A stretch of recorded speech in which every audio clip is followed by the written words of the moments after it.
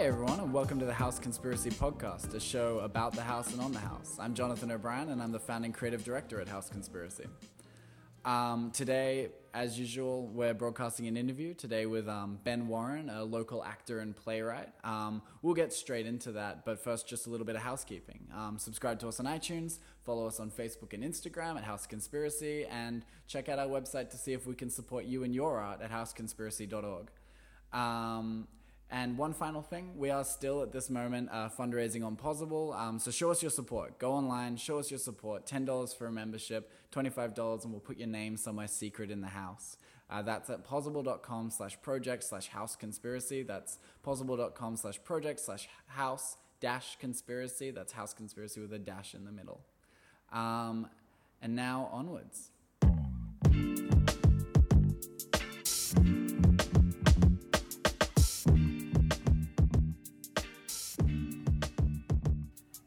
Ben's in the little writer's room on the balcony. It's actually got an old desk of mine in it, as well as an antique-style globe hanging from a half-assembled IKEA lamp we put together during Curbside Collection.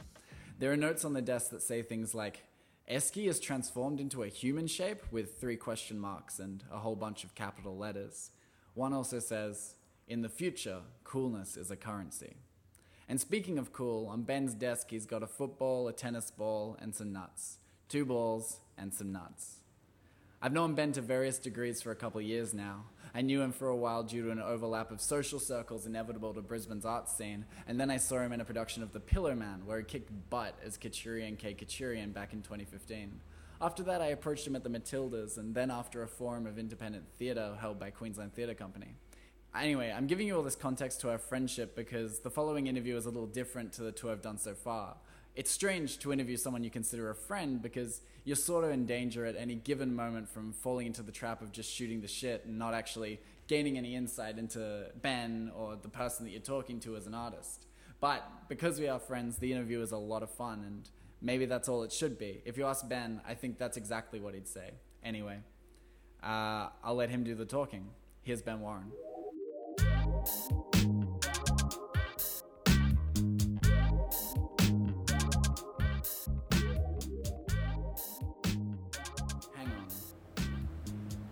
No, things do mean things. Yeah, things do mean things. And like, as much as you say, like, no, it's up to the audience to decide, man. Yeah. You have to know what you were doing, right? Yeah. Because if you don't, then why are you getting paid? Yeah, or why are you doing it even? Yeah. Like money. Yeah, because money is so often just not part of it. Like, it's never a commercial. Well, you're just never getting paid for the amount of time you're putting. Oh no, there's so much free work inherently. Which you know is fine because like part of doing all this stuff is you do it because you love it. Yeah. Yeah. But you know, try harder, maybe. Try harder. Think about not only yourself but your audience. Like, yeah, be audience. I think all production or all art actually should really be audience centric. Yeah. To a much larger degree. Absolutely. When you sit and write, are you thinking about your audience constantly, or when you write your first draft, are you writing for you? Ooh. I would say that it depends on the story. Sometimes it's more of a more self-reflective exercise. I would say with the one that I'm working on at the moment, that the first draft I was not very conscious of how it would be received by an audience. Yep. I was mainly working to sort of just spit out a first draft and have a story there that I could then rearrange and sort of embellish as necessary once I had enough feedback to go, is this actually going to be worthwhile for an audience? Because I think sometimes it's worthwhile doing the first draft and getting it out there and getting feedback and getting a sense of, is this actually relevant? Is this something that people would see?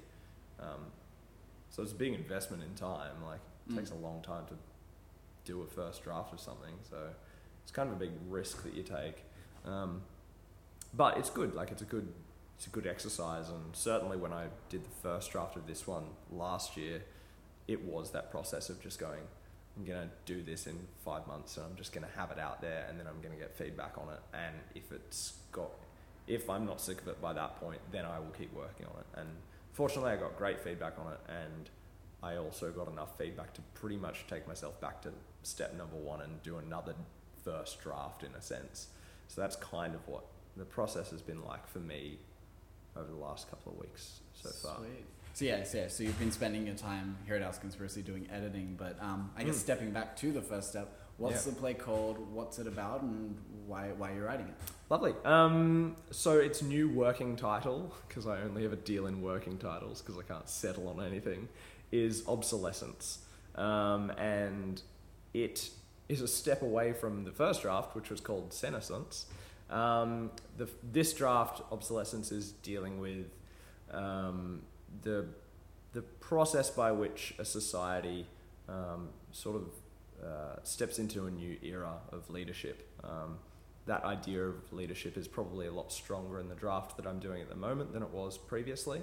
And it focuses around an island community who are finally ready for new leadership and new opportunities that they haven't been afforded under the leadership that they've previously had. And sort of all of this drama sort of takes place within a family structure. So you've got warring siblings and a warring husband and wife, a matriarch and a patriarch of this society, who are at that point where they need to now relinquish control, and they both have differing desires on who should take control. And then the central sort of idea that I'm working with is that it's not going to be one of the two siblings who gets that responsibility. It's probably going, and I haven't settled on anything because I'm indecisive, as I've said, it's probably going to be an artificially intelligent Esky, who is my favourite character in the play, and who is everyone's favourite character in the play, and from feedback was the one that sort of got pitched as, actually, this sort of random, like, comedy vehicle is where you want to leave the most important aspects of your play. So it's a bit of a question between sort of God and the machine and the idea that artificial intelligence can generate its own sort of impulse and its own drive for success or leadership or even humanity. So yeah. Is that something you've struggled with, like looking at how to make AI have agency of its own? Yes, and I've sort of only just really found, I've only found a way to do that in the last sort of month or so of thinking about it. Tons of playwrights still haven't worked out how to give women agency. That's true. That was the interesting that you touched on that. But keep talking about Esky. Yeah, I mean, we all want to keep talking about the talking Esky. I want to hear about the Esky, then we can talk about women. Yes. No, I think that giving agency to something that has been designed by humans for their own selfish desires is a tricky one. But I also think that there's room within the scope of the play to actually sort of allow the artificially intelligent being that is the Esky to witness death and to see human obsolescence in its purest form, which is death. So the idea that once you've seen that as an artificially intelligent being, you're able to connect that to your own sense of sort of obsolescence and the fact that you will experience a death one day, and that idea of then legacy is sort of applied into that. So yeah. Yeah, right. Like what is the equivalent of death for a machine? Yes, yeah, exactly. That's the total obsolescence going across. You were going to say something about women and gender in general, right? I've read some of the plays, so yeah. I think it's been an interesting process for me because I've always sort of in my early experiences of drafting plays and writing characters, I've sort of focused on writing male characters, and that was something that I was really keen to push to its furthest extremity in the first draft. And I actually tried to get rid of gender as much as possible. I probably had 2 characters in the play out of 6 who had sort of gender identities that I'd prescribed onto them.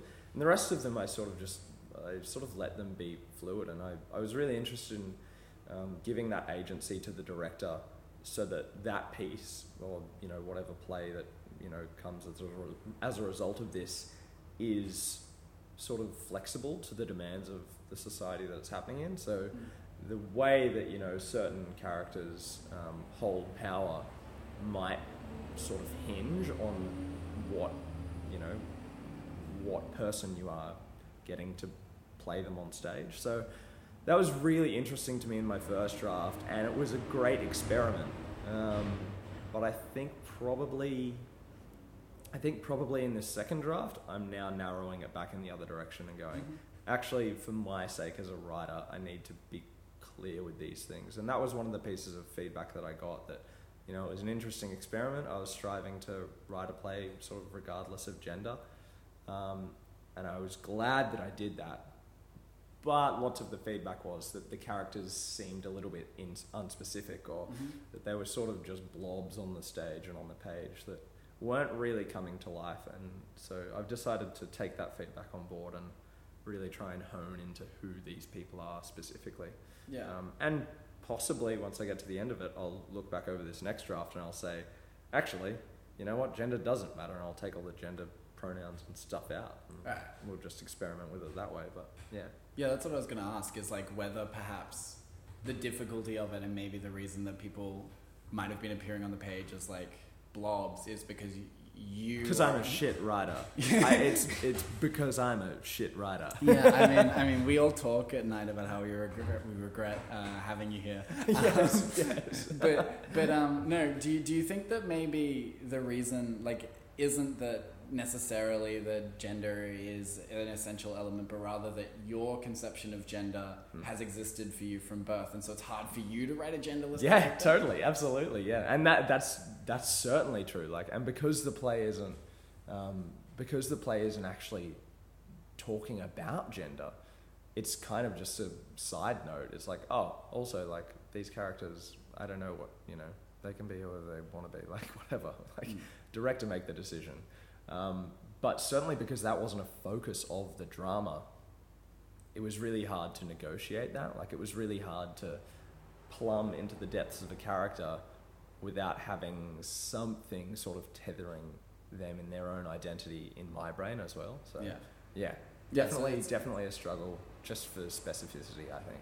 Yeah, and it's got to just be a process thing. I mean, for instance, Dane John Summers' Macbeth flipped Macduff and all that sort of stuff. There's a lot of gender flipping going on the stage, and there's no reason that you can't just do it after you're done with your process. But, for sure. Yeah. What, aside from sort of gender conceptions, actually no, rather than talk about your process, I'd like to talk about you as a human. So I am one of those. You are allegedly, or you're an Esky or I'm with an artificial Esky intelligence. Yeah. Can we talk about that again? What part of the computer that is your brain decided to be an Esky? Did you? Because you're a trained and practicing actor. Yes, that's correct. You've been on stage for Queensland Theatre Company and the like. Did you always want to be an actor? Nah. It's the unpopular actor's answer. Not really. I spent many years sort of just mucking around trying to figure out how to make lots of money. Yeah. Did it work? No, because I then became very fond of acting. I decided that I really wanted to be an actor in the last year of high school that I had. And then pretty much from that point on, I got really fortunate and sort of had the door held open for me into a number of independent theatre gigs, and had some great opportunities to sort of train myself up around some really quality professional theatre makers. And I also went to uni and did drama, as well as studying business, which sort of was another really useful thing for me to do, I think, and kind of is why in the long run I'm very geared towards the audience experience when I'm writing, and certainly when I'm performing, just because I sort of recognise their ability to keep us in work. So that's been a big thing for me. So it's sort of about pragmatism? Yeah, absolutely. I mean, I think art has to be pragmatic. I shouldn't say that. Art needs people to not be pragmatic, to be very bold and to take risks. But at the same time, I think it should be pragmatic for those of us who want it to be, sustainable. Yeah. It's two sides of the same coin. You need people to be aggressive and bold and dangerous, and then you also need people to sort of keep it happening week to week. So I would say that I tend to err more on the side of caution for an audience. You're kind of framing it like art should be bold, but the arts maybe should be people focused, audience focused. Yeah. Pragmatic. I mean, like the art should be pragmatic. Yeah, absolutely. I think that's a fairly accurate way of putting it. I don't know. It's a whole messy conundrum. I mean, the arts wouldn't exist without bad art. I just kind of think that you can avoid making bad art by making your art like comprehensible. That's probably a big thing for me. But thinking about the audience. Yeah, just thinking about the audience, thinking about how things are going to be received rather than how things are going to be conceived. I don't know. I know. I remember looking at your application, and one of the things you said that you could bring to the house was being the dumbest guy in the room. Yeah. Do you like the way you're talking? Like, do you often feel alienated around art? Do you often feel alienated by art? This isn't like, hey Ben, are you an idiot? It's like a diagnosis of why I'm an idiot. Yeah. No.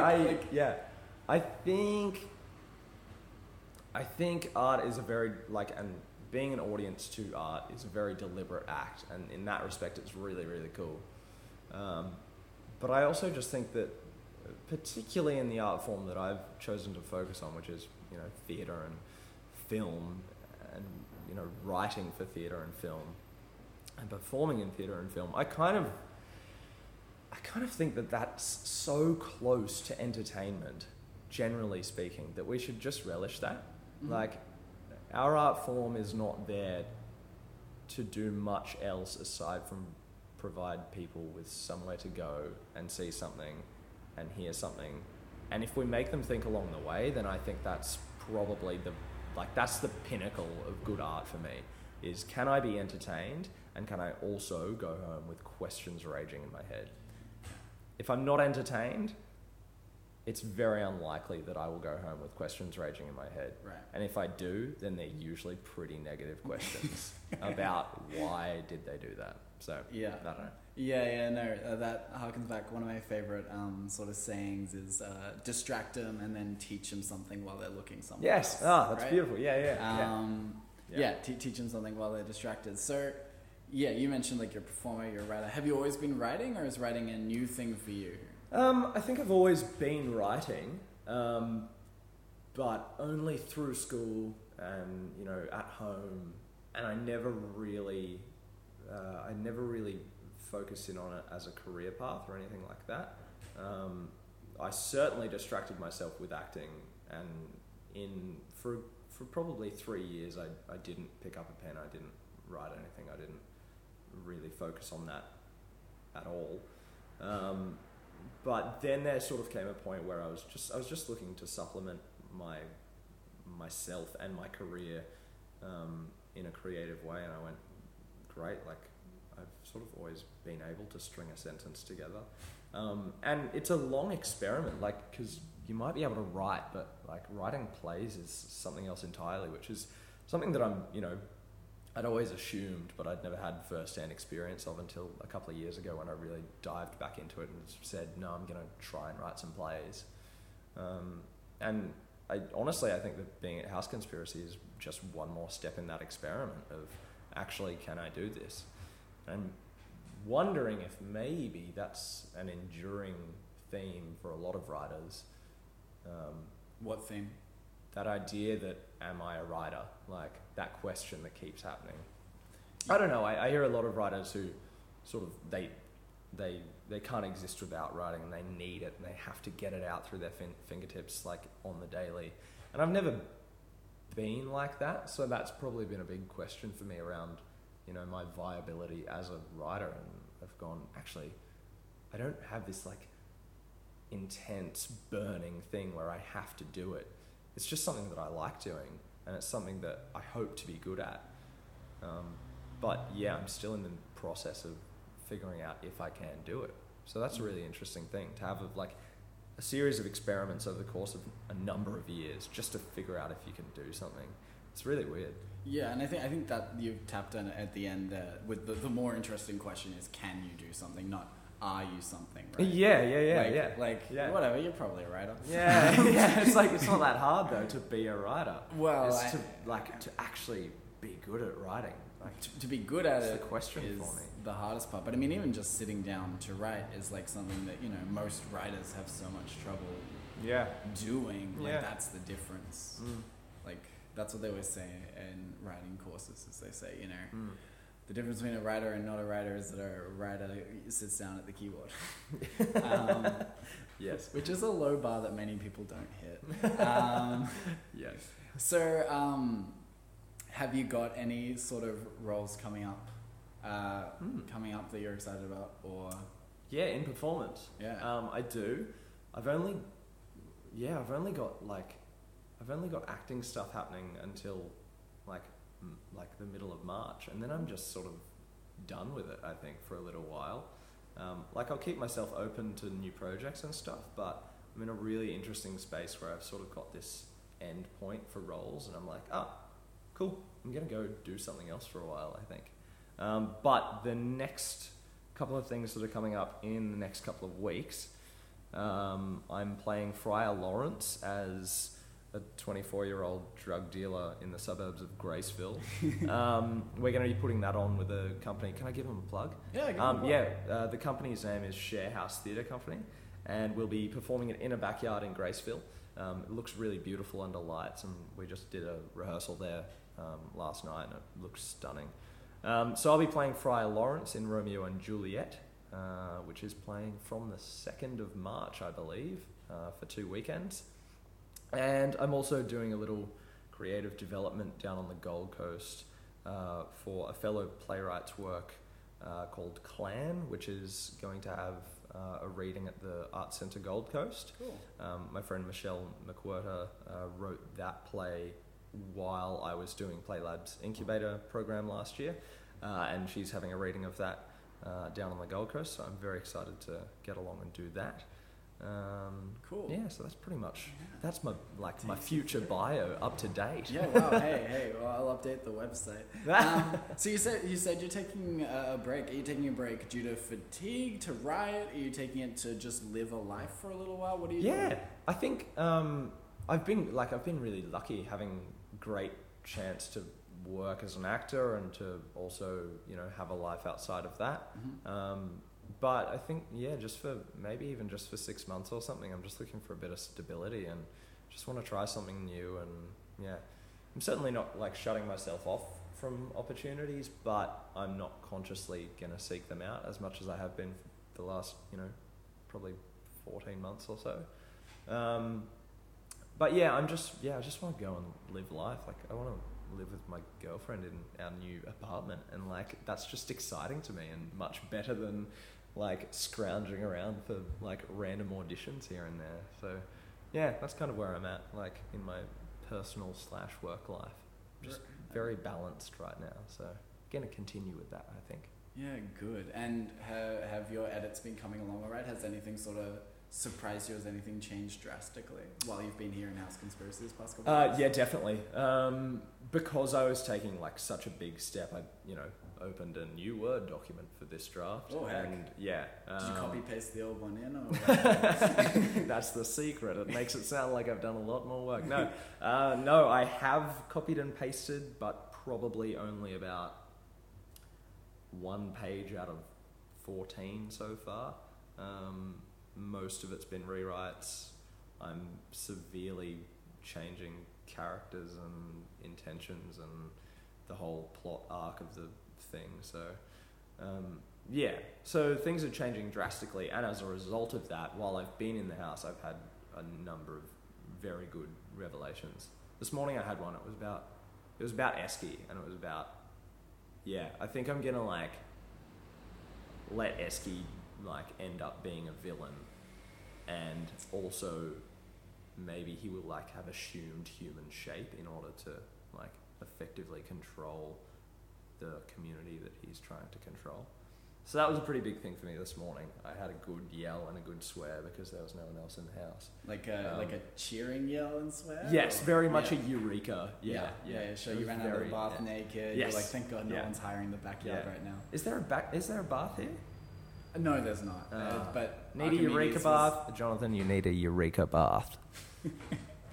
I can't afford a eureka bath. I could probably get like a blow up kiddie pool, but it'll be second hand. It's and very like, Queensland. super Queensland. Yeah. God. But no, yeah. So lots of revelations and also lots of roadblocks that I'm sort of just trying to figure out because it's now an early draft again. So yeah. When you're out living life after mid-March, which I do as a human. Well, allegedly. Yeah. That's not what this is about. Our toes just touched on the table. It was very intimate. It's very intimate. Are you going to keep writing, or are you going to take a break from writing as well? Like take a break from sort of being a creative practitioner altogether, or? I don't think so. No, sorry, I didn't answer that part of the question earlier. But I don't even know if I realized. The really interesting part of it is that no, I think writing is one of those awesome creative activities that you can do by yourself 98% of the time. So I'm going to be focusing on other things, but then I think I'm going to have a good deal of energy to put into writing. And so I think that this draft has a good amount of space to happen in over the next 6 months or so. So certainly I'm going to be keeping on writing generally, but just allowing this project to have the room that would normally be occupied, I think, by going out and doing independent theatre or traveling for auditions or whatever it is. So, yeah. The play's called Obsolescence. Cool. Well, hopefully we see it somewhere near us soon. Yes. or I guess or it when will you're just done. be an obsolete piece of crap in my basement. Whoa, hey, that's a good save. Cheers, Ben. Thanks, John.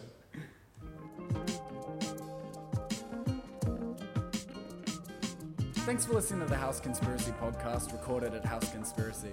If you have feedback or you want to say hi or there's something you'd like to see us do, whether on the podcast or just at the house in general, you can email us at house@houseconspiracy.org. So you can show us your support at possible.com/project/house-conspiracy. That's House Conspiracy with a dash in the middle. See you next time.